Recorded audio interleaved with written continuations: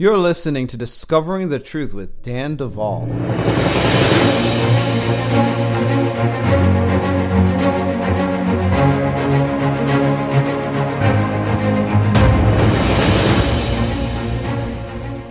Last week, I mentioned that I will be in Canada at the end of September, and I'm really looking forward to this trip. I'm going to be in two cities, and today I'm going to be giving you a little bit more on that.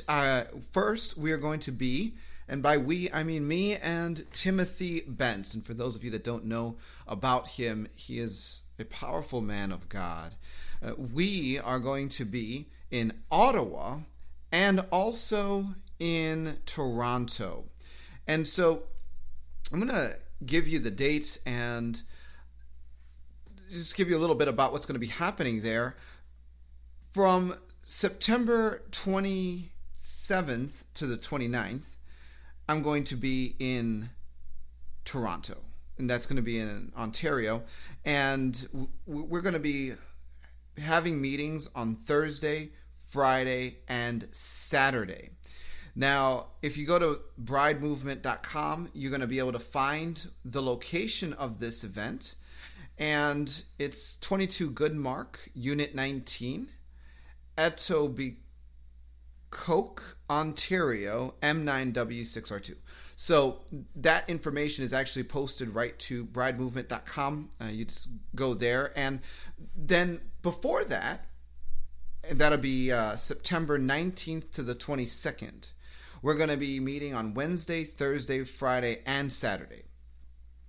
And that's going to be at the Richmond Agricultural Society, 6107 Perth Street, Richmond, Ontario, KOA 220. And so you can get more details on the website. Also, if you have friended me on Facebook and you are on my Facebook page, or you go to the Bride Ministries Facebook page, you'll see that I have these banners posted there as well. And so for all of our Canada friends, I really hope to see you there. Contact information for those that will be hosting the conferences will be on the website and also in the description of this podcast. And I'll give a few more announcements as days go ahead. I want to just give a few shout outs to a couple of things. One, Bride Ministries Institute, that has 6 classes, and we're going to be recording class number 7 this weekend. The class we're going to be recording is going to be Inner Healing Ministry Fundamentals. It's going to really be a huge step forward if you are interested in how brokenness manifests and how to minister inner healing. That is a class that is going to help you greatly. It's going to be in-depth teaching on practical strategies, tools, and also working knowledge that's going to get you some incredible results. We already have the Advanced Deliverance course for those of you that want to know more about how to get deep deliverance executed and why the prayers in the back of the book, Prayers to Shake Heaven and Earth, work.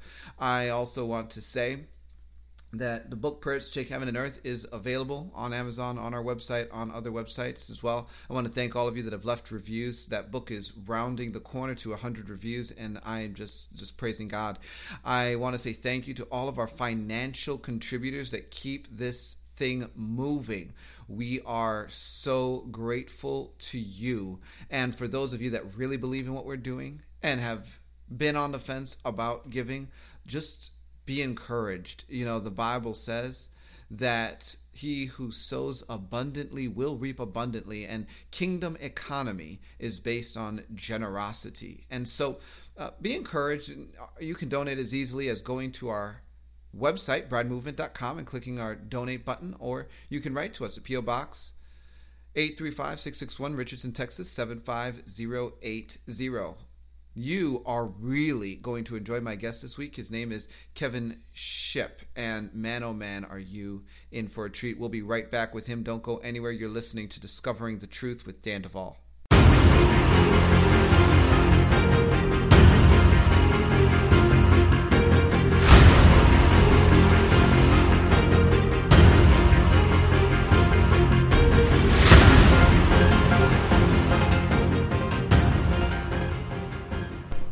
Folks, I'm extremely excited this week to introduce you to the guest that I'm going to be having our conversation with. His name is Kevin Shipp, and I will tell you this. My wife and I found some of his videos a few weeks ago, and I was surprised that I had not come across this gentleman before in my own personal research, and we were blown away by the detail and the clarity with which he presented truth. And it was really, really exciting.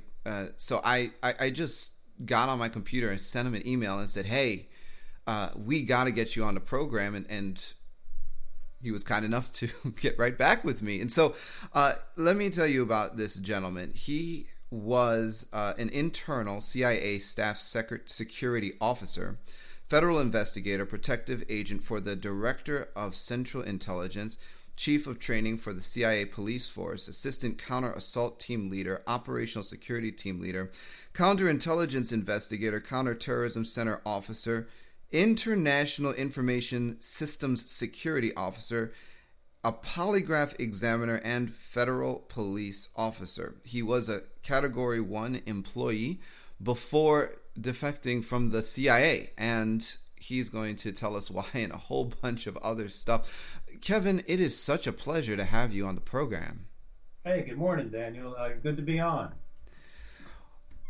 Kevin, your story is incredible, and I'm going to just recommend to all of my listeners, you're going to get some of Kevin's information on this podcast, but he has so much that you have to look him up on YouTube and find some of his presentations where he's going to get to go into way more than we're going to have time to cover in this podcast. But I want to introduce you, Mr. Shipp, by just allowing you to give us some of the backstory. You know, first of all, some people say once you are CIA, you're never not CIA. How do you actually end up defecting or whatever it is that you did, and what happened? What is your story? Well, thanks, Daniel. Very few people come out of the CIA and expose it. They're either done in on the inside and silenced, or something happens to them on the outside. Since I was them and I was at the management level, I kind of knew how they silenced whistleblowers and how they did this, so I was able to stay 2 steps ahead of them. And I came out to expose them because when I finally got up in the upper ranks, I saw the CIA engaging in illegal activity, multiple violations of the Constitution, involved in some very dark things, some of which I can't talk about, and realized that the CIA is no James Bond organization. We wish it was, but it's pretty dark, pretty nasty. There's been almost 7 million people that have died, been killed in CIA operations over the past. It was founded by Alan Dulles, who was almost demonic. He was connected to the Third Reich, smuggled Nazis from the Third Reich during the war in to work for the CIA, and that's kind of how the whole thing began. So I began to see some of that. In my case, I was doing an international investigation and basically stumbled across what appeared to be a vulnerability where foreign agents in any embassy across the world could go into the system and identify our cover officers. Now, what that would mean is, of course, then they could target them, assassinate them, kill them, and any operations they were involved in.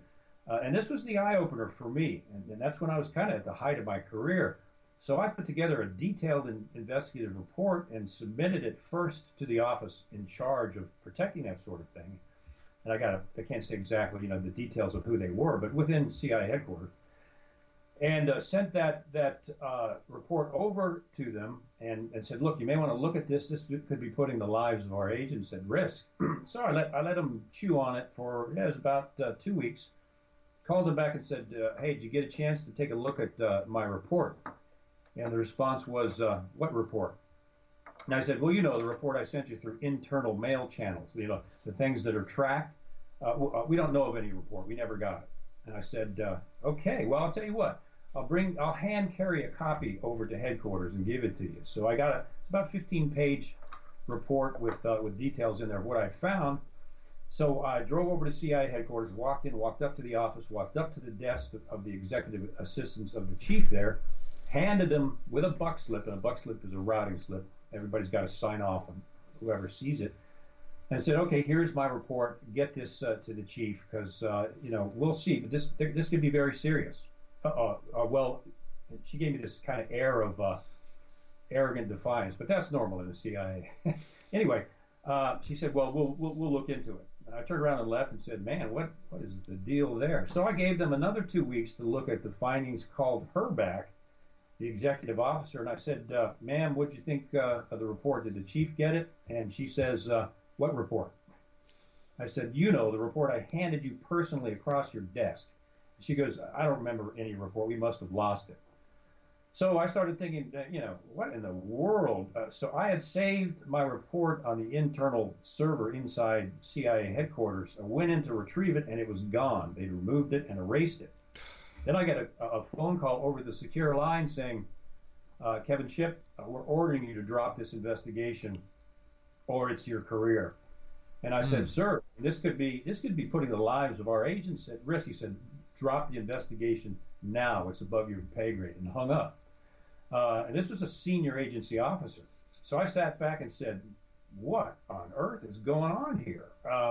I gave the findings to my boss, who's a good guy, and he was so happened to be at a senior level meeting with GS-15s and above throughout the agency and other agencies. And Jack happened to mention to Jim, I can't use their names, of course, but my boss had the findings, and he said, Jim, who's a decorated CIA, former God and Country type who had retired, he said, take a look at Kevin's report and let me know what you think. So he took it back to the 7th Floor Department of State IG, and they looked at it, and I get a call from him, actually Jack comes to me and he said, look, I gave your report to Jim, and he thinks there's maybe something there.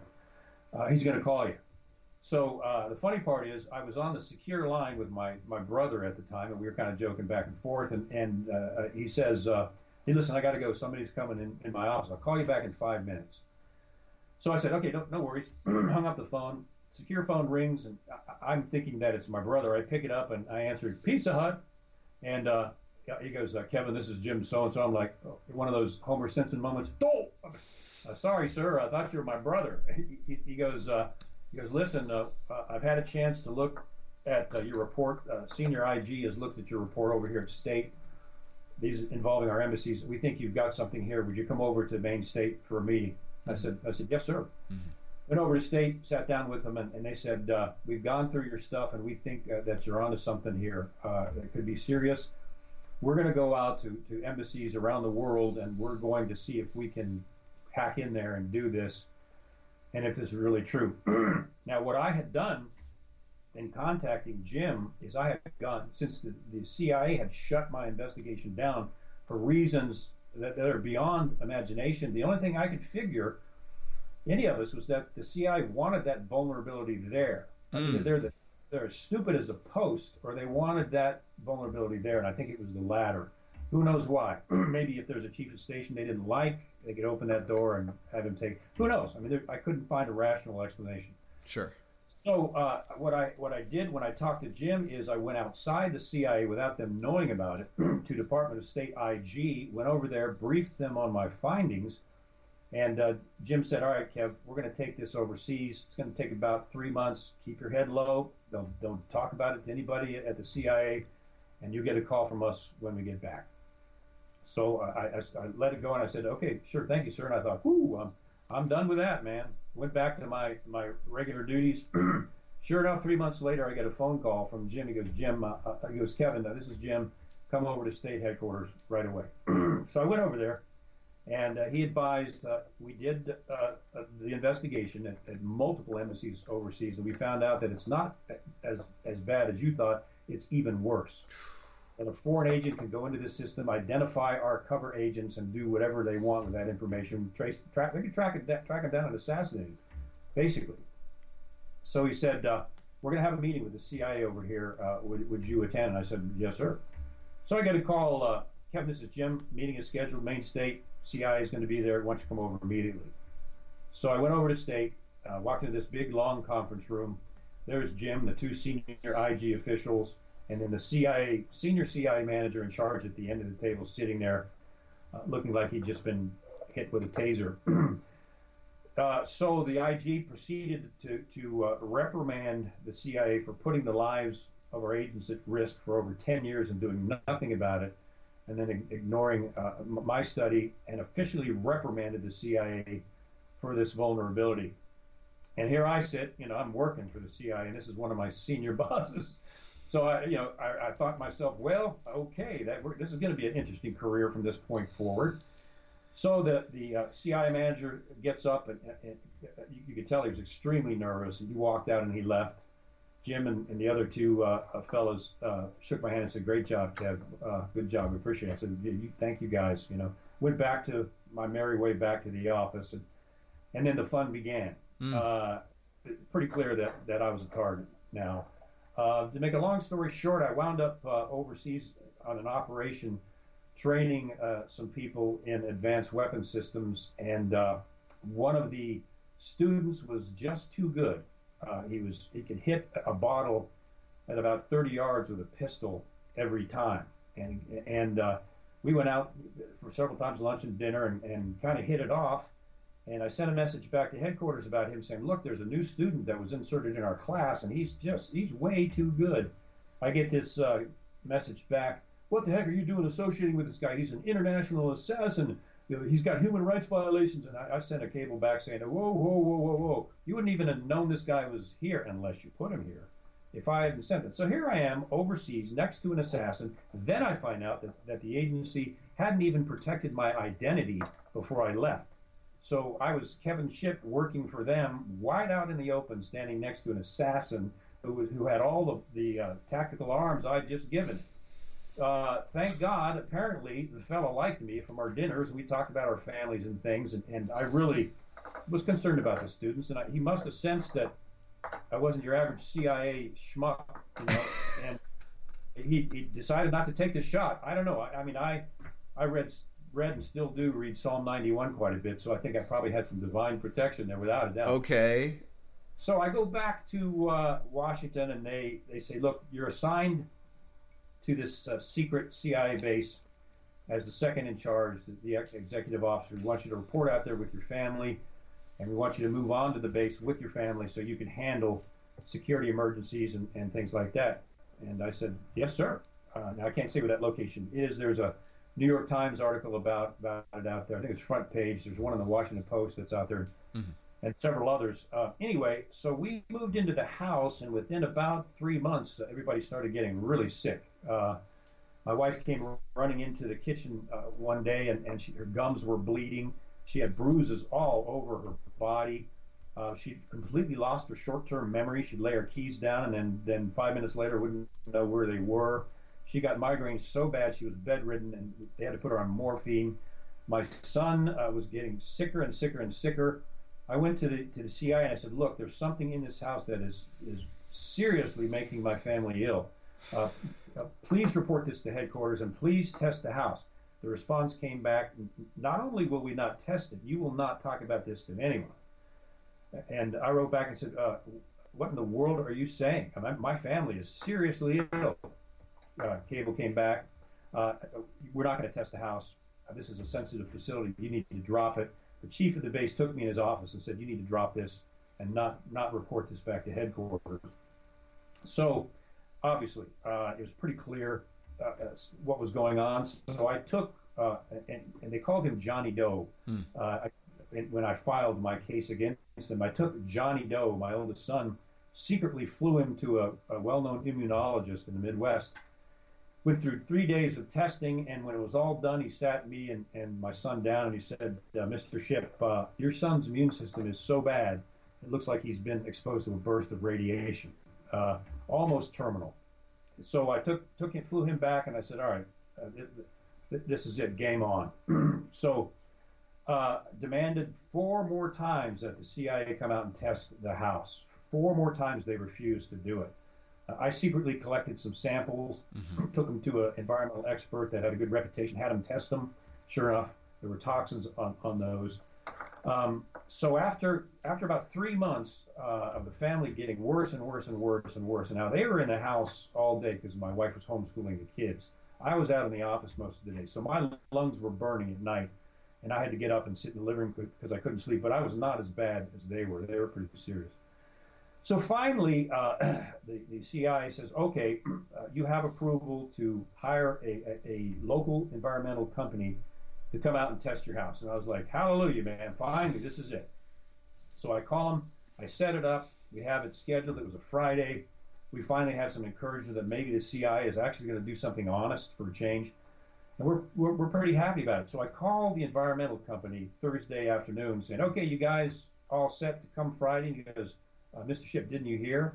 I said, didn't I hear what? He goes, your boss called and canceled our study for tomorrow, canceled our environmental test. I said, what? He goes, yeah, they told us not to come. So I went into his office. I said, well, what the H-double toothpicks are you doing here? And he goes, well, the CIA has decided to use their own company to test your house. So we canceled that one, and the CIA will be there tomorrow morning. So that night, a black sedan pulls up to the house across from us, which was vacant. And whoever it is in the black sedan from the CIA is staying there across from us. And later we found out that our house had been, bugs had been planted in our house. Anyway, so the CIA so-called, two guys from CIA headquarters show up with their so-called environmental testing company, which worked for the CIA, set up their equipment in the house, and the senior CIA guy in charge comes in and goes, okay, Mr. and Mrs. Shipp, want to ask you some questions about this. And we said, absolutely, come in, sit down at the table. He opens up his notebook, and I said, we had a tape recorder there, and I said, do you mind if we tape this interview? He got a angry look on his face, and he said, I don't do taped interviews. Closed his notebook and walked out the door. Later on, in internal CIA traffic, he wrote that he had interviewed us and that the interview was favorable with no toxins in the house. And that's documented in agency records. So he lied, of course, which is what they do. So the environmental company proceeded to test the indoor air, and they opened all the doors and the windows to the outside to test the indoor air. Now, I've got an undergraduate degree in biology. It doesn't take a genius to realize you don't test indoor air with the doors and the windows open. So I closed them, and this guy says, no, you have to open those windows. I said, you don't test indoor air with the window. He goes, I'm ordering you to close the windows, and he closed them. So I walked out the door and said, we're in a war, apparently. So they did their test. And the day came when their test was finally done. I think 4 or 5 CIA guys in a conference room. They invite me in. I sit down. They're all glaring at me. And they slide the CIA so-called report across the table and said, we found that there's no toxins in your house at all. You're just imagining things.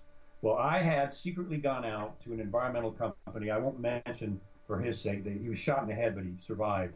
So I'm kind of protecting his name. There's news reports out there, which I have. Anyway, so they slid the report across the table and said, there's no toxins in your house. Well, I produced this half-inch thick study that this fellow had done, proving there were toxins in there and recommending our family evacuate. And I said, there's nothing in the house. And I pulled that report and I slid it across the table to them. And their eyes all bugged out and they were speechless. I said, read that and then come back and tell me there's nothing in the house. And I walked out. Well, then it got even crazier. Finally, the chief comes to us and he goes, okay, we want you to evacuate from your house. Go stay in a local hotel till we figure out what to do about this. So they evacuated the house and supposedly quarantined it. But before I left, just having been trained by them and knowing who they are, I trapped the house with tape seals, oldest trick in the book, tape seals on the doors and windows. I got a Radio Shack voice-activated tape recorder, of all things, put it in the silverware holder on top of the refrigerator, and then a motion-activated motion sensor. Rigged all that up, and we evacuated. We came back 2 days later to collect some of our clothes for the kids, and all 5 tape seals were broken. Then I turned the tape recorder on, and you could hear someone coming in the door, turning off the motion siren, which means they would have had to know how to do that, and you could hear rustling around in the houses. So someone had been in the house. Knowing that some toxins light up under UV light, I went out and got basically a black light, went into our bedroom, put it up on the ceiling, and someone had come in and painted brush strokes of some chemical on the ceilings of the house, not thinking that we would see it, not knowing that I had a UV light They had literally come in and painted chemicals on the ceilings inside the house while we were out. I found an attorney after 5 or 6 attorneys saying they were afraid to mess with the CIA. I finally found an attorney who had the guts. Clint, I'm withholding his last name because he started getting all kinds of calls after the news articles came out. Sure he did. And the sad part of that is Clint's a real hero. I mean, God willing, someday, what he sacrificed will be known, because he and George, our 2 attorneys, were what they actually got the CIA to the settlement table, which is almost unheard of. Anyway, so he found out once I filed suit against the agency for personal injury of my family that the order was given by the CIA and by the chief there to burn the house down and destroy it.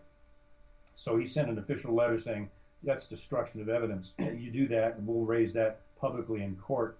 So they left the house alone. I don't know if it's been burned down since. We haven't been back there since this all happened. It was clear what was going on. And of course, then they started going after me personally, ordered me back to CIA headquarters. Excuse me. I went back there knowing that this was war.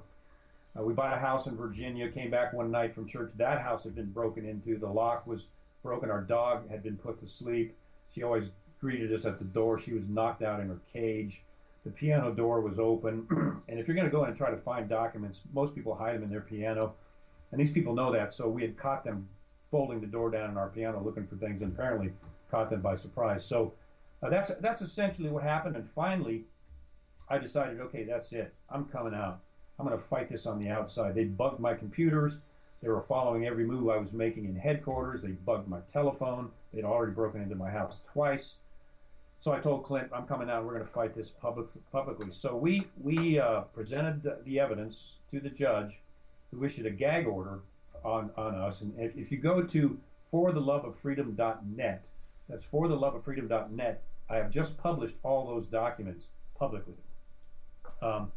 There's National Whistleblower Day they have every year. So in honor of that, I published all these documents I'm talking about on fortheloveoffreedom.net, including the blacked out gag order, which when you see it, it's so blacked out, we didn't even know what we were gagged by. Oh my gosh. So it was kind of a trap. So we say anything that was blacked out, and they get us for violating the gag order and put me in jail.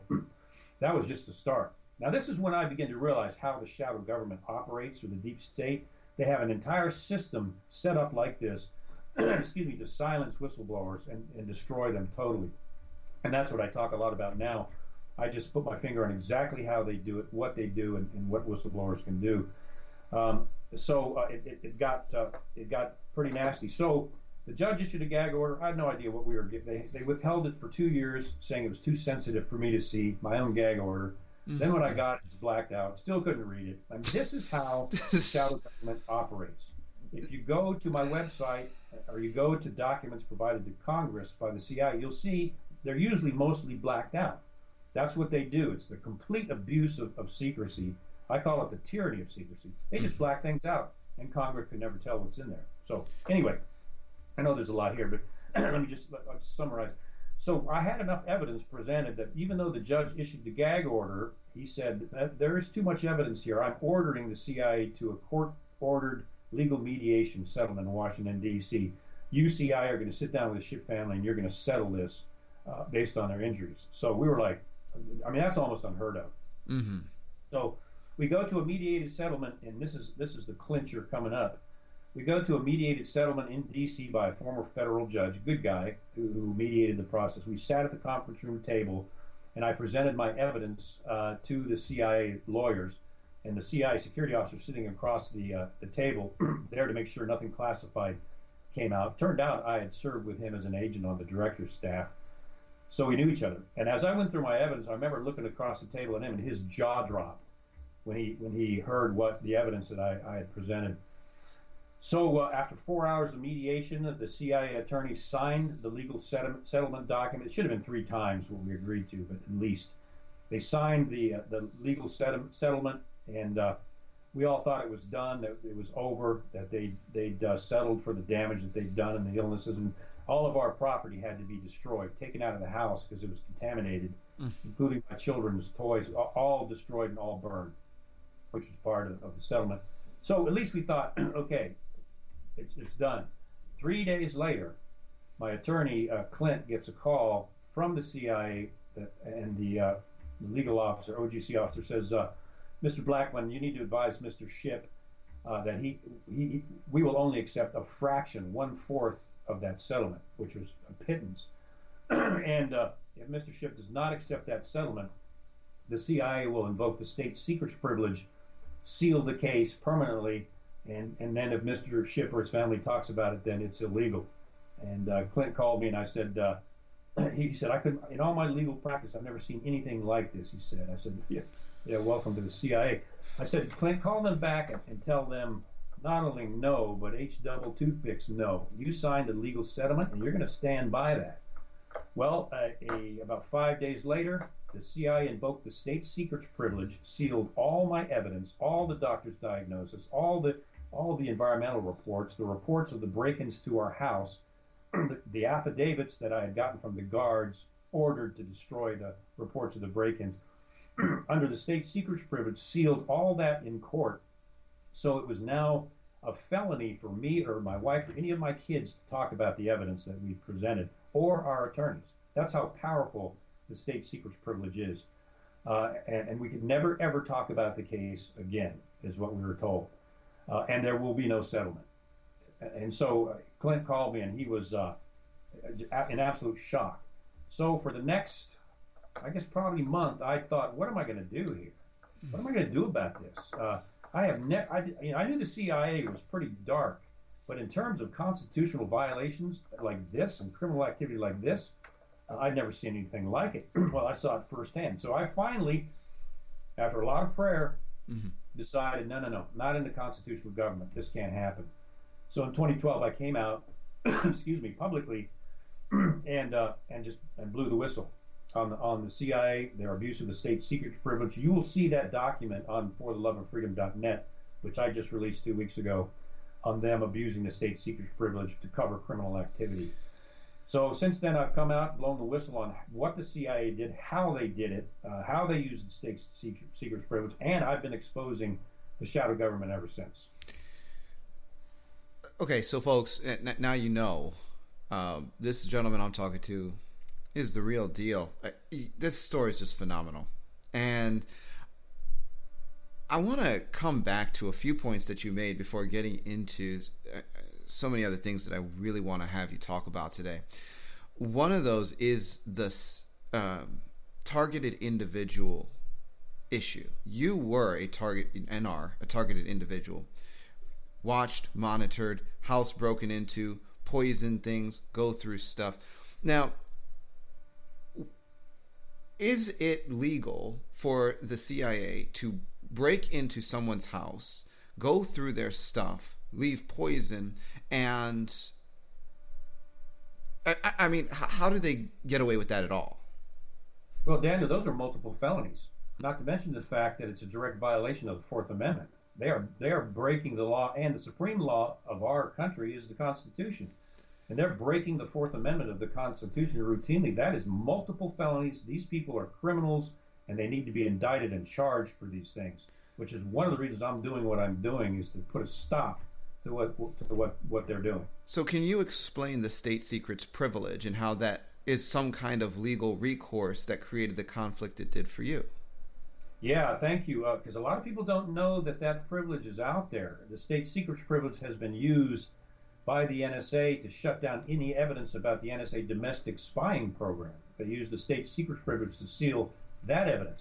The state secrets privilege, as you would imagine or surmise, was based. The law was based on a lie. Back in 1948, a B-29 Super Fortress bomber under a classified U.S. government program was flying over Waycross, Georgia, on its mission. And it turns out that what they were doing was testing drones.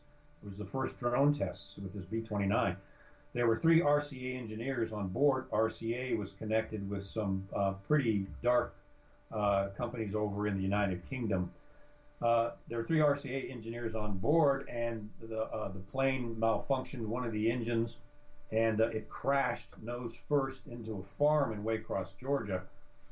killing the 3 RCA engineers. One of the engineers, one parachuted to safety, was seriously injured. Anyway, so the widows of these 3 RCA engineers, and I interview one of them in my book, Judy Pila Lothar, personally about what happened to her. The 3 widows demanded, we want to know what killed our husbands and our fathers. What happened?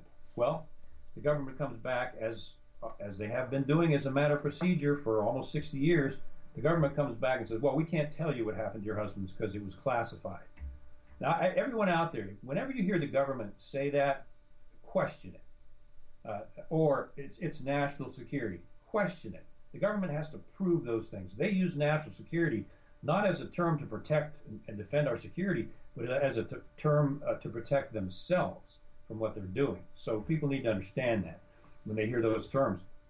So the government tells the widows, no, it's classified. You can't see any of the reporting. So they took them to court and went all the way to the Supreme Court, and the court ruled that the government had created the state's secrets privilege, which came from a doctrine from the King of England, almost its exact wording.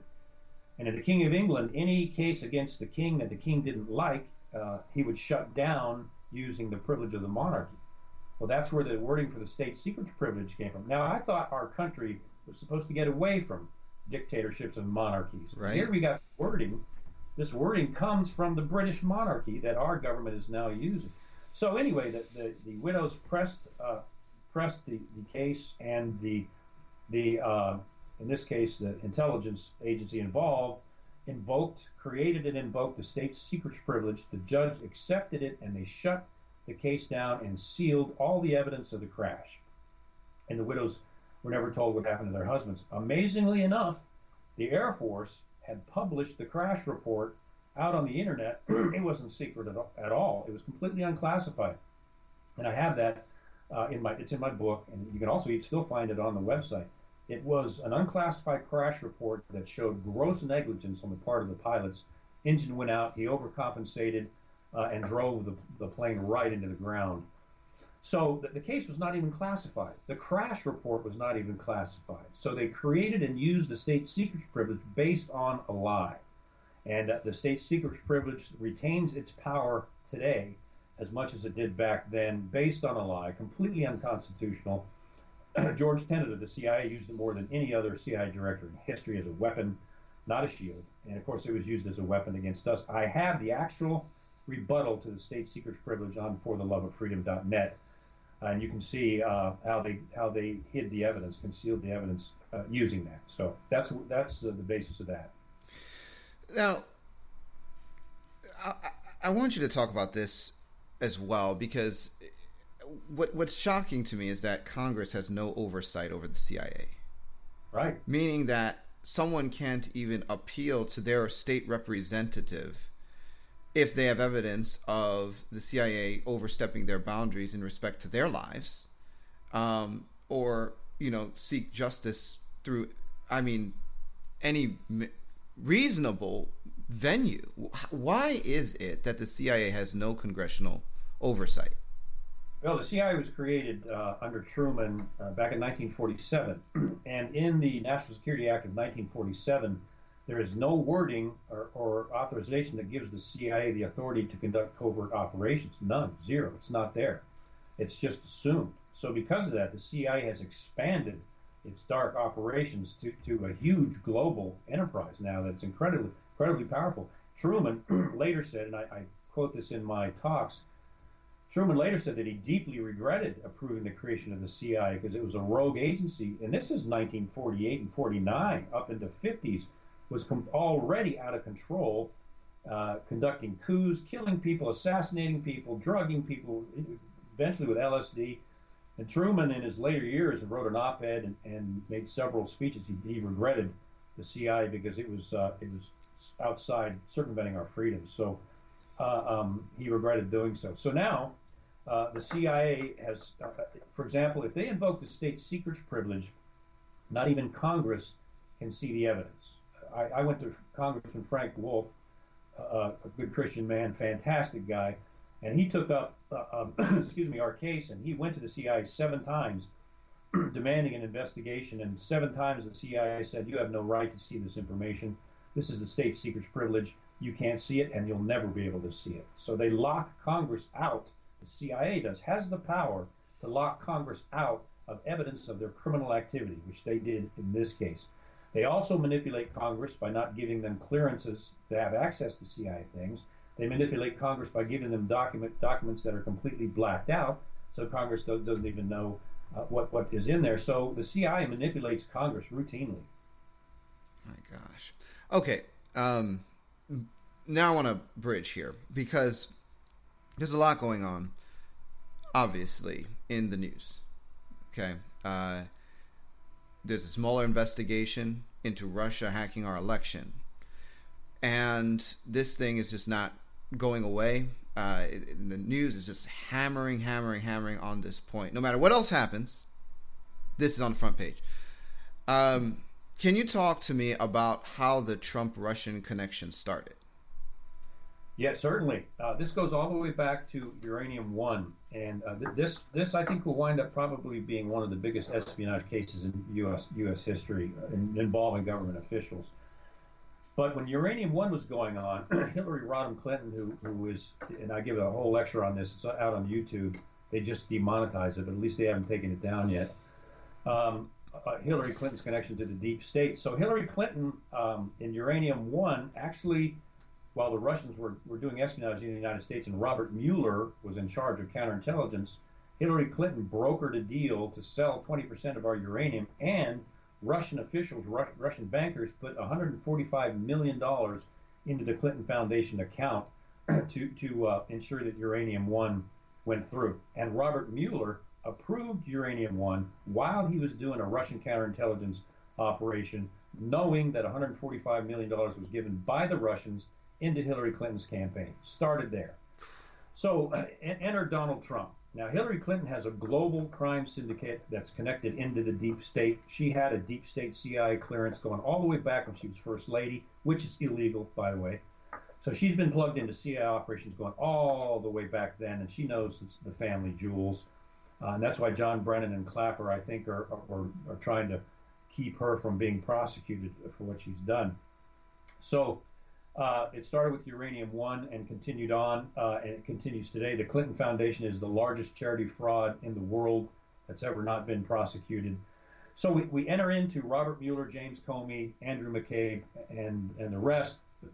Donald Trump gets elected, and it shocks the Clinton crime syndicate, which is connected into the Democratic National Committee, which is no longer, it's not the old Democratic Party. You know, we were JFK Democrats, our family. I'm an independent now, was a Republican. But the Democratic Party is no longer what the old Democratic Party was, which was good. Now it's largely leans towards a Marxist organization involved in money laundering and organized crime relating to the Russia collusion. So this is complex, so I'll try to boil it down. That's what I do in my lectures, is I take a whole bunch of complex information and try to boil it down so people can kind of see it. Which, by the way, I just have to accentuate, folks, he does an outstanding job in his presentations. Again, look him up after this interview. Go ahead. Thanks, Daniel. So what the Clinton syndicate does and the DNC does is they decide we got to take out Donald Trump, because Donald Trump, whatever you think of Donald Trump comes in and starts investigating the shadow government, the CIA, the NSA for spying on him, and the FBI for false FISA, Foreign Intelligence Surveillance Act, FISA court. Trump starts rocking the boat, rocking the deep state, big time. Now, Hillary Clinton connected to the deep state with her CIA clearance, her connections with Comey, her connections with CIA Director John Brennan, her connections with James Clapper. That's her deep state connection. So all of them. I mean, this was a soft coup coming out of the CIA through John Brennan. They decide we got to take Trump out. So they come up with the Russia collusion thing. And where this started was the Hillary Clinton campaign through the DNC paid Perkins Coie, their law firm. I think it was, we're up to something like $10 million, I think it was, to hire Fusion GPS to go to a British intelligence officer, Christopher Steele, to dig up dirt to destroy Donald Trump. And the amazing thing that you will not hear in the press is Christopher Steele, the British agent, went to a Russian source. and it was a Russian source. It appears a former Russian intelligence officer. A Russian source gives Christopher Steele this false information about Donald Trump in the so-called dossier. All fake, all came from a Russian, passed to Steele. Steele brought it back to John McCain. John McCain, I call him the shadow senator. He's as dirty as an old fish. Just gave it to McCain. McCain took it to CIA Director John Brennan and FBI Director James Comey. They used that false information to the FBI did James Comey to give a false affidavit, a warrant to the FISA court, the secret FISA court, to get approval for spying on Carter Page and the Donald Trump campaign. So they used information from a Russian that was fabricated through a British spy that was given to CIA Director John Brennan, who gave it to James Comey, director of the FBI, who, with McCabe and others, wrote a false affidavit submitted to the secret FISA court and got approval to spy on, electronically surveil through the NSA, spy on Carter Page and the Donald Trump campaign. That's how that all came down. Okay. Before I go any further, which we are going to, can you just take a moment and explain to us how you distinguish between shadow government and deep state? Because you do this distinction that I don't really know too many other people do, because it's not clear in all of our heads as to who's pulling what strings, who's in charge of what. So what is the difference between these two groups? That's a great question, Daniel. A lot of people out there talking about the deep state and writing books about it, and they're all good. They're all good. Dr. Jerry Corsi wrote one. Some other people have written some really good books about the deep state. But the deep state and the shadow government are not one and the same thing. I know the shadow government because I was in the shadow government. And let me break it down. The shadow government and the deep state are two different entities, but they're connected directly in a matrix system. The shadow government is the intelligence agencies, the CIA and the NSA specifically, and they function with the power of secrecy. That is their power. They use secrecy to conduct operations that the American people don't know about. The deep state is the military-industrial complex and all of the lobbyists and others who manipulate Congress to get contracts for defense contractors and things. And the deep state is the entire military-industrial complex. And it's ironic that Eisenhower called it the military-industrial congressional complex. But they talked him to taking the congressional part out. Well, Congress is right in there with the deep state, with their PACs, super PACs, lobbyists, and I talked about that in my lecture. So the deep state is the military-industrial complex and all the billions of dollars in defense contracts that it gets from the government. Now, the deep state, however, is manipulated by the shadow government because the shadow government, CIA specifically, they did this with Amazon. The CIA has a $600 million contract with Amazon now for cloud, investigating the cloud. You can imagine where that's going to go. So the CIA will go to Lockheed Martin, for example, and enter into a multi-billion-dollar contract, but that contract will be secret under CIA secrecy. So the CIA will tell the deep state Lockheed Martin, you are now under CIA secrecy. You have to function by our rules, and everything you do has to be done in secret. You cannot violate your secrecy oath or face prison. So the deep state military-industrial complex and their lobbyists and all their power are now being manipulated by the secrecy of the shadow government. So the shadow government's power is through secrecy, and the deep state's power is through money, greed, lobbyists, and other things. The two are separate, but they're intricately connected together because the shadow government typically has the power of secrecy over some of these deep state actors. So what happens when a former director of the CIA, like George Bush, becomes president of the United States? What does that really mean? What that means, Daniel, is you have the CIA sitting in the Oval Office. Thank you for saying that. Okay. Coming back to our conversation on Mueller, the Russia issue, and all of that. In your best estimation, is Robert Mueller a white hat or a black hat? And what else is he connected to?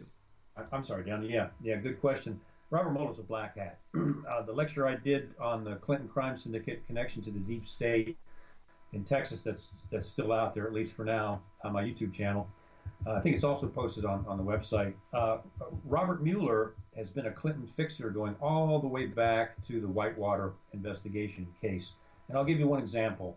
HSBC Bank, which we now know was laundering drug money from Central America via the CIA, was caught criminally laundering this money and charged with criminal violations. The CEOs and board of directors were witting of that, and they should have been charged for money laundering and gone to prison.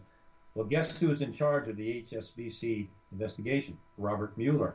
He didn't charge any of them. Guess who was on the board of directors of HSBC? James Comey, who could have been charged for his knowledge also. Robert Mueller let them all walk and charged no one. That's where Robert Mueller starts. Then we go to Uranium One.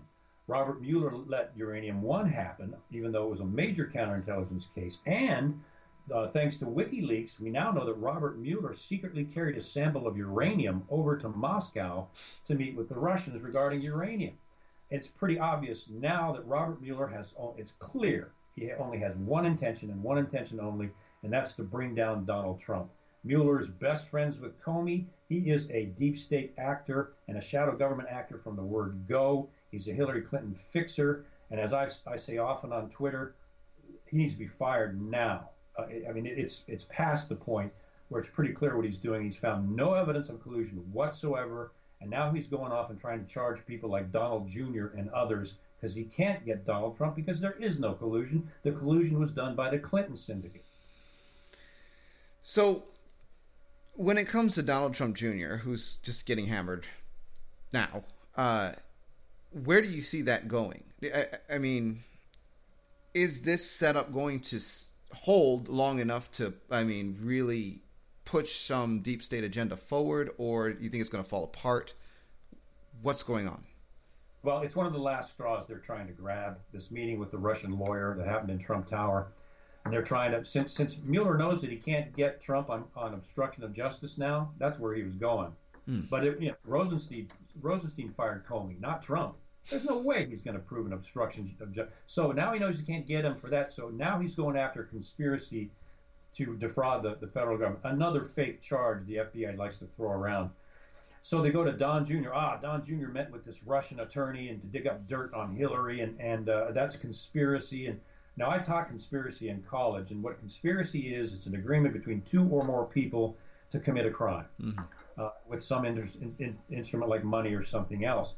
And the question is, was Don Jr. conspiring with the Russians to try to bring down Hillary? The answer to that is no. But they're making it look like that because that's the next straw they got to grab. It's clear from all accounts that nothing transcribed in that meeting relating to any information on Hillary Clinton or Russia. This lady was an advocate for restoring adoption of Russian kids between Russia and the United States. The interesting point, Daniel, is before the Trump Tower meeting, this attorney met with Fusion GPS leader Glenn Simpson, who was responsible for the fake Russian dossier. After the Trump Tower meeting, the Russian attorney met again with Glenn Simpson, kind of like a debrief. He's the author of the fake Trump dossier. So you got kind of an operational sandwich going on there, it appears, from Fusion GPS and some of the Clinton operatives trying to set up Donald Trump Jr. now on a conspiracy charge. It's going to be real tough. It's not going to go anywhere. There's no conspiracy there whatsoever. It's not going to fly. But that's where they're going with the press now. And, of course, the mainstream media, which is connected to the deep state, by the way. We gave a talk on that last night on Patreon. They're running with it because that's their new attack dog is conspiracy. Okay, last question on this subject. Do you believe that Paul Manafort and Rick Gates were plants into the Trump campaign? Paul Manafort, no, I don't. There were plants. We know that there were counterintelligence agents planted in the campaign, which is bad in and of itself. I don't think Manafort or Gates were. Sadly for them, I think they probably got some shady financial deals in their past that wouldn't have come out without the collusion accusation. No, I don't think they were plants. I think they were businessmen that wanted to get on the Trump train. And sadly for them, the investigation shifted over to them. There were intelligence agencies planted in the Trump campaign. There's absolutely no doubt about that. And this is how the FBI does it. The FBI has been corrupt for so long. I worked with them on counterintelligence cases. The agents are fantastic people. Wonderful. We worked great together. Exchanged war stories. Just had a great time. FBI management is as corrupt as it comes. They even leaked the case, a counterintelligence case that we had, to the press to cover themselves because they botched it. I mean, they'll do anything to protect the FBI, and that's what we're seeing here with Robert Mueller, especially. So that's where that went. The FBI senior management is corrupt from the core. So this is what they do: is they plant agents in the Trump campaign, but they call it a counterintelligence investigation. Because if you do that, you don't have to abide by criminal statutes. If it was a criminal investigation, what they are doing would be illegal. But since it's a counterintelligence investigation, you don't have to abide by criminal statutes and rules of evidence. And that's craftily how the FBI and Comey and Mueller got away with it. This is incredible. Okay, so I want to come back to Hillary Clinton. And here's the truth. You have a lot to say about this individual and her husband. And with good reason. One of the things that you mentioned, which I believe is true, is that their charity, quote, around that organization is just so highly corrupt. Okay, I will tell you this. Before the election took place, I was at a conference, and a survivor of certain government projects, including MKUltra stuff, it came up to me, and they had a alternate personality up, freaking out, crying and talking to me about how they were in so much danger if Hillary Clinton did not get elected president, because everyone was going to get in trouble. And of course, at that time, I'd already realized that, and this alternate personality was speaking on behalf of the group that they were involved with, and I think that clearly connected into the deep state. I know it did. And so, anyway, I knew that Hillary Clinton from the beginning was a play by the deep state to maintain power. And if she didn't get into office, yes, or right, Jeb Bush didn't get into office, because I was told he was their first choice from the Republican side, right? Things were going to get choppy, and lo and behold, Trump gets into office. So now I want to talk about Hillary Clinton a little bit more, and the shadow government that has covered up her crimes. I mean, what more can you tell us? Yeah, it is so obvious that Americans, Hillary Clinton, and I talk about this in the Texas speech, I go through the actual felonies she's committed under Title 18 and the espionage laws. This is hard, fast evidence. The woman has committed espionage with a secret server where she was communicating U.S. government classified business unknown to the Department of State on a secret server that nobody except Barack Obama knew about. And it turns out that every single email that she wrote was going directly to China also. So she should be in jail for espionage for starters. Then, when the investigation starts, she erases all of her emails, brings a company in that uses BleachBit to erase all the hard drives. I think she deleted, these were subpoenaed emails, subpoenaed devices from Congress and from the investigation. She destroys them all, erases the emails, BleachBit erase all of her hard drives, and then smashes all the BlackBerries with hammers, so there's no evidence of what she did. So on top of espionage, now you have obstruction of justice, and on and on. This woman has committed multiple felonies, and if you watch my speech, I demonstrate the connection between Clinton and Comey. He's as close to a CIA operative as anything I have seen. But Comey has protected Clinton since Whitewater all the way up. He's her fixer. The man's dirty. So Comey comes, number one, the FBI director doesn't come out public and talk about an investigation. Number two, he went around Loretta Lynch, which is insubordination. And number three, he's got the gall to go before Congress and say that he's not going to charge Hillary Clinton for multiple felonies and espionage violations. because they couldn't find intent. Intent is nowhere in those statutes. And yes, you can find an intent. So the FBI deep state actually protected Hillary Clinton's multiple felonies. Robert Mueller, Rod Rosenstein, and Comey had been looking into the Clinton Foundation. They ignored those felonies. They ignored all of her felonies and let her walk. That shows you how deeply she is connected to the shadow government. Then John Brennan, who, by the way, voted for the Communist Party in his past and converted to Islam when he was chief of station in Saudi Arabia, which is why Obama appointed him. Then John Brennan comes out and starts this soft coup about this Russia collusion thing to try to bring Trump down and save Hillary Clinton. You can see the magnitude of control that this woman has and the magnitude of the connections that she has. The question comes up all the time, well, how can she control people like this? Well, number one, it's an international crime syndicate. Number two, it involves billions of dollars. And number three, Hillary is pretty adept at collecting dirt on people. In my humble opinion, if you look at the Lolita Express and Orgy Island and the flights that Bill Clinton took to underage human trafficking, Jeffrey Epstein was convicted of child trafficking, and Clinton went to his island 21 times. I think it is pretty clear to me that they have quote-unquote dossiers on people and members of Congress. For example, you get on Epstein's plane, the person engages with, say, a 12-year-old girl, and Epstein films and photographs the whole thing. Then later on, when that congressman or senator, former president, what have you, tries to buck the system or oppose Hillary, they just remind that person of those photographs that they have and what they did. That plus some of the pedophilia that's gone on in Congress, which some has come out in the open. The former Speaker of the House, Dennis Hastert, was convicted of serial pedophilia. He was the number 3 in line for the president. So that's a big part of it, in my opinion. They've got these people financially blackmailed. Contributions are going into their campaigns for re-election from people that are connected to the Clinton crime syndicate and the deep state, and that's how they're controlling things. What is it going to take for a Hillary Clinton to get indicted? It's going to take Donald Trump, and it's going to take Jeff Sessions, who I'm really upset with right now, because he should have been on this. Maybe he is. Give him the benefit of the doubt. I know that the FBI has to dot every I and cross every T, but my point is every I has been dotted and every T has been crossed with Hillary Clinton's felonies. What more do you need to do? I'm upset with Sessions. He should have done something. Why?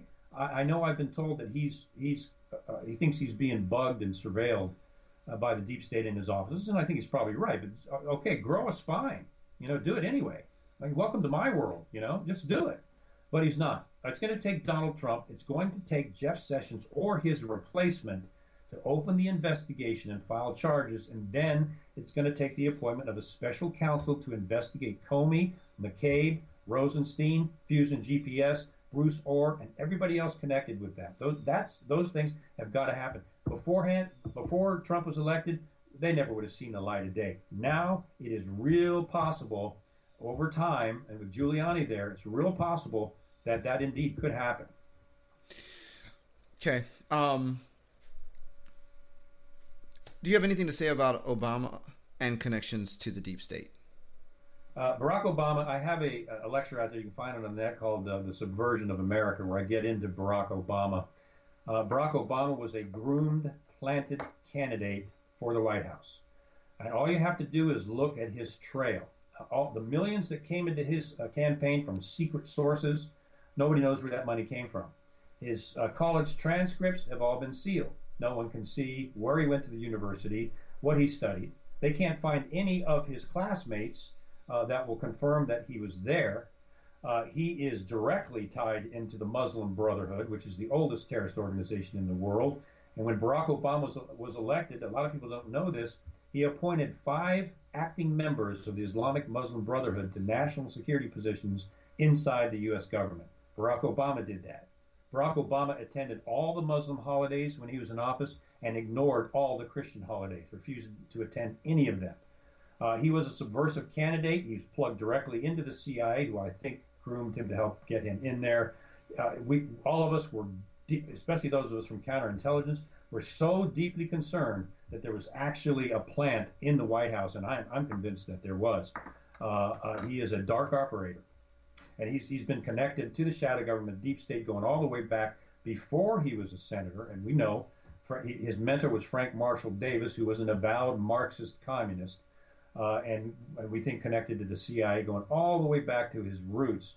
He's got this kind of dark ops ugliness attached to how he got to the president. It's just amazing how they pulled it off. And what they did, Dan, they used us all, because all of us wanted to see a black president get elected to put things right in America.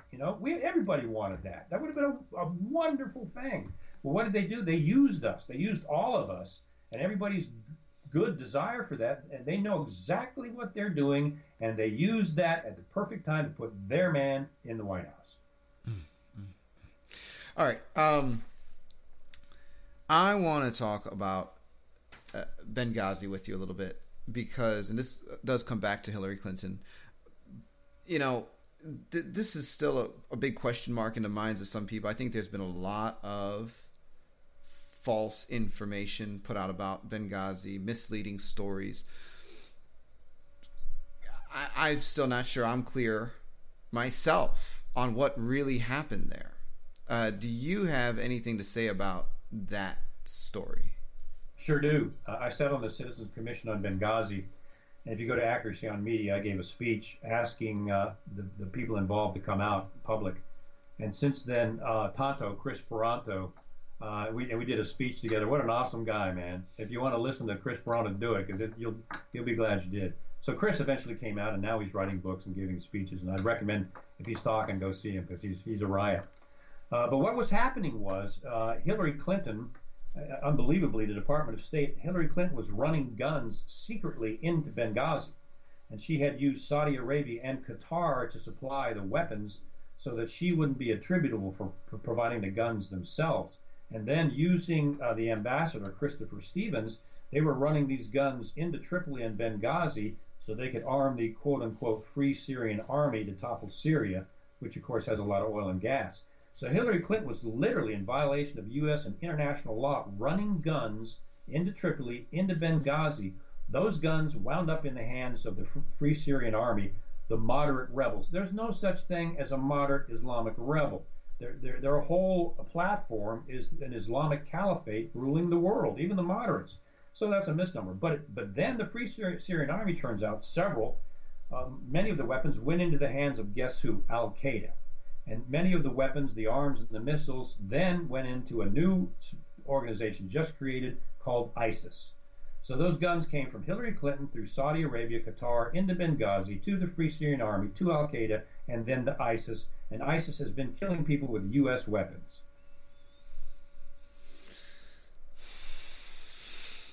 It's so frustrating.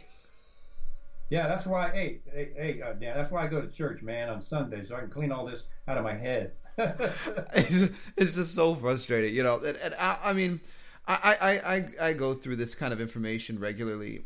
I haven't been able to do as much research more recently because I personally have been so bombarded with requests for help and ministry, and been writing and building a school and everything. But,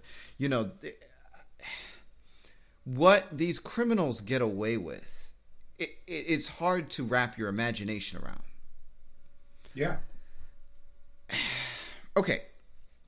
Now, can you take a little bit of time to explain the CIA's role in the greater intelligence community, both nationally and internationally? How it connects into other organizations like the Trilateral Commission, maybe into Bilderberger Group and their agendas. How is the CIA seated in the midst of some of this secrecy? Well, the CIA controls virtually, they call them the Five Eyes, the other intelligence services, and then there's the Nine Eyes, the secondary ones in the Middle East, Saudi Arabia. That the CIA has got its tentacles in every intelligence organization all over the world. And once the CIA brings that intelligence service in, they sign CIA secrecy oaths, and now they are under the control of the CIA, and if they violate that, there's going to be consequences. So they do it that way. Now, the CIA's job is to penetrate every organization and gather information and lie to do that. So they're in banks. They're in the Bilderberg group without question. Any elite group, any elite bankers, the CIA has people in there because their job is to monitor the world, and largely it's for the representing Wall Street and the bankers for oil, mineral assets in that country, and other things. Got nothing to do with national security. It has mostly to do with implementing the goals of major U.S. business corporations in Wall Street. Syria is a prime example. They want that oil and that gas in Syria, and they make the ridiculous claim that they want Assad out of power and put the Free Syrian Army in. So they want to take out Assad and put in a Muslim Brotherhood-friendly Free Syrian Army in its place. Now that's stupid.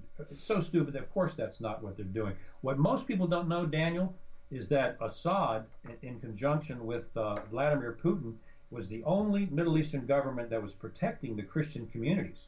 They were protecting them. They were providing them with security. They were allowing them to practice their religion freely without any Muslim persecution. And Assad, along with Putin's concurrence, erected a 100-foot statue of Jesus in this Christian city to support the Christians. Do you hear that anywhere on the media? Of course not. Does the CIA ever talk about that? Of course not. Christianity and the CIA do not mix. Anyway, so the Free Syrian Army, trained and sponsored by the CIA, goes into Syria and massacred an entire Christian village. Didn't touch the Muslims, they killed the Christians. This is a CIA-backed organization. Now, as what an abomination. What was encouraging to me, and I told my wife this before it happened, we'll see who Trump really is. We'll see if he continues to back the Free Syrian Army. And I think it's about 3 months ago now, Trump came out publicly, issued an order and said the U.S. will no longer support the Free Syrian Army in Syria. I turned to my wife and I said, yahoo! That's one of the signs that he's doing it. But that's what was going on. That's what the CIA has been doing around the world. It is all over the world. It's in most of the major foreign newspapers. It's in our newspapers. It is a global monster with its tentacles all over the place. And, Daniel, it is using our tax dollars to do that in a budget that is secret and Congress can't even see. Okay, now you said something is just so key. It's a key. You said the CIA represents international bankers, Wall Street, and corporations. Yes. Now, that's significant because our entire financial system is overseen by international banking interests. That's correct. Because they own all of the leverage on the Federal Reserve, which is no more federal than Federal Express. And if our Congress decides that we need more cash in our economy, they have to pay interest in the form of these, bonds and notes, whatever that they sell to the bankers in order for them to print our money. Now, if the CIA is representing the international bankers, then that sounds like treason to me. Well, I think the CIA is clearly engaged in treason. No CIA officer will say that. I say that because I certainly wasn't looking for this mission that I'm doing, but I'm absolutely convinced that this is kind of my calling for the rest of my days here. In 1913 is when we essentially begin to lose our Constitution, or essentially lost it, with the creation of the Federal Reserve and putting money in the hands and control of foreign banks, U.S. and foreign banks, through the Federal Reserve. We lost our Constitution. Well, a little bit before that, even with some other things, but dramatically in 1913, we lost our constitutional freedoms. The Americans did financially through the creation of the Federal Reserve. Okay. So, if there is going to be a cleaning up of the swamp, as it was called during the campaigning that Trump went through, what does cleaning or draining the swamp look like in respect to the CIA, in respect to the deep state, and in respect to the Federal Reserve? I mean, what does that mean? Outstanding question, Daniel. For starters, it means the people have to get Congress back as their representatives, because a lot of congressmen are deep staters, both Republican and Democrat. are deep staters. We've got to get Congress back. The way to do that, because they're the only representatives the people have, and they're already bought and paid for, and many are connected into the deep state and the shadow government with what's called the Gang of Eight. So people need to start demanding that their congressmen stop supporting the deep state, start challenging the CIA's unbridled power of secrecy and dark operations, that a new clause be written into the National Security Act of 1947 prohibiting the CIA from engaging in covert operations without congressional approval. That's probably the most important thing right there. Write that into the National Security Act, that any covert CIA operations must have congressional approval before the CIA can engage in them. Then there needs to be real intelligence oversight committees. We have the Senate Select Committee on Intelligence, and we have the House Permanent Select Committee on Intelligence. They oversee the CIA and the NSA to make sure they don't do any bad things. Biggest scam ever presented. I know from the inside that people would go to the intelligence committees to question about a case, and there was a closet where the members of the committee had thrown these investigations, and they were piled up, and they were doing a thing about them. No senator or congressman, woman on the intelligence committee is going to challenge the CIA deeply, because it will be the end of their congressional career. So they make a show trial. An example, if you look at all the congressional inquiries lately, these great orations by Jason Chavez, great ones, great orations by Trey Gowdy, but has anything been done? No, nothing. Nothing has happened, and nothing has been done.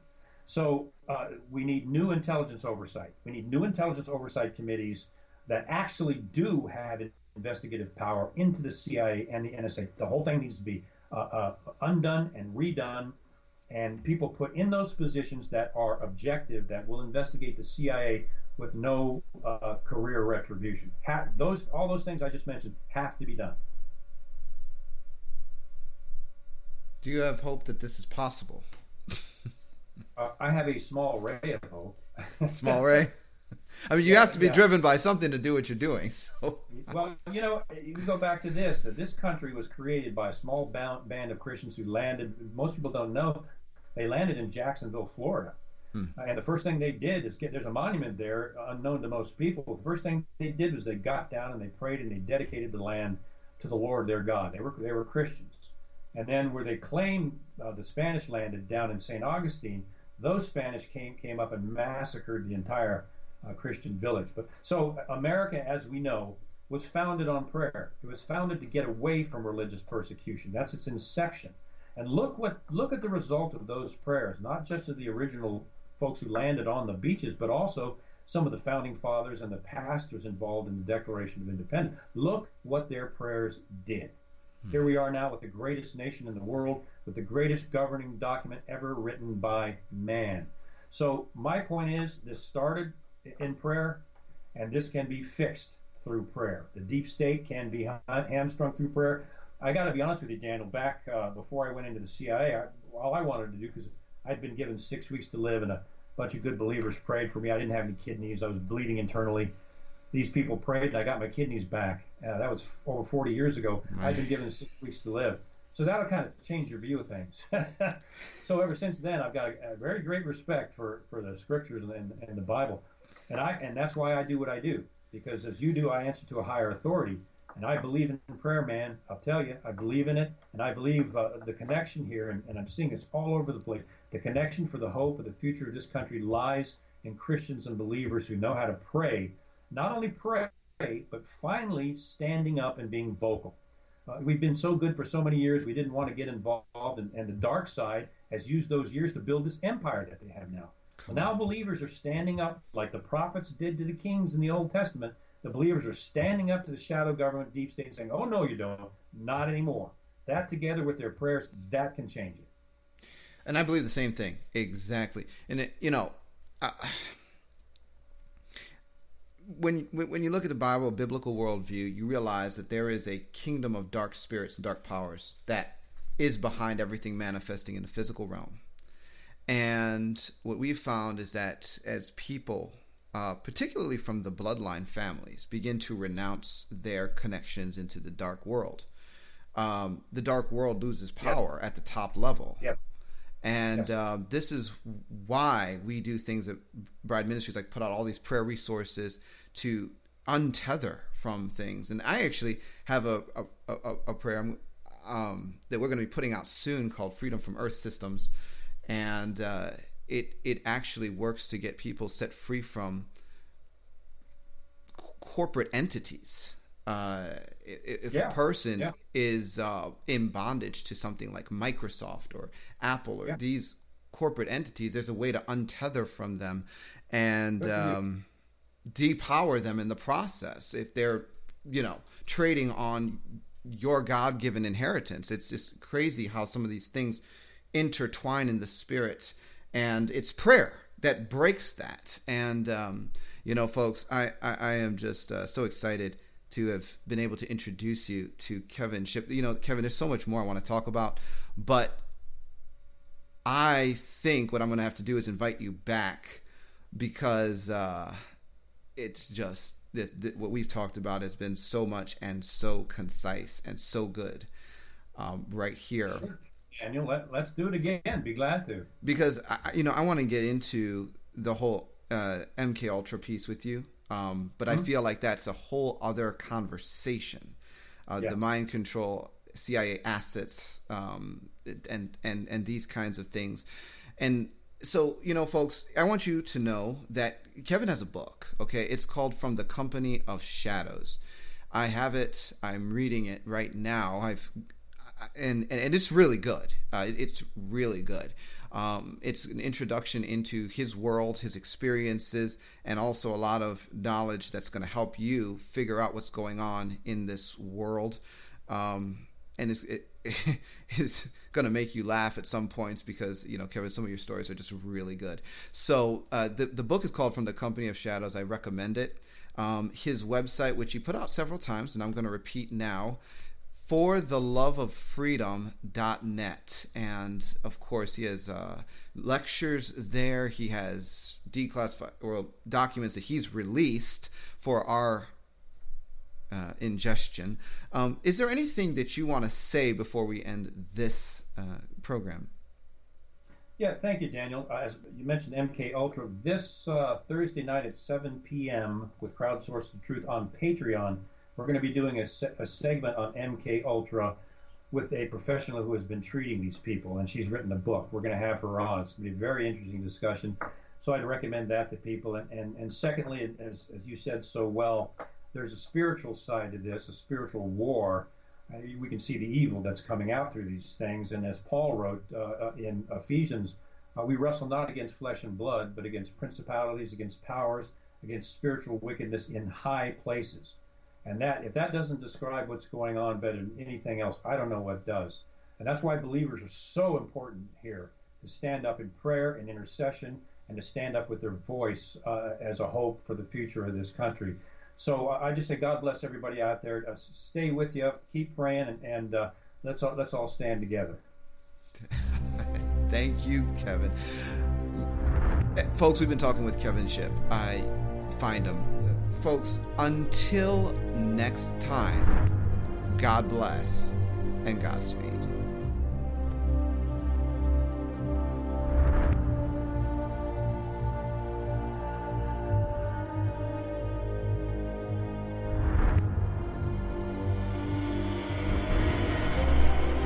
You've been listening to Discovering the Truth with Dan Duvall. If you would like to connect with us at Bride Ministries or to support what we are doing financially, visit us at www.bridemovement.com.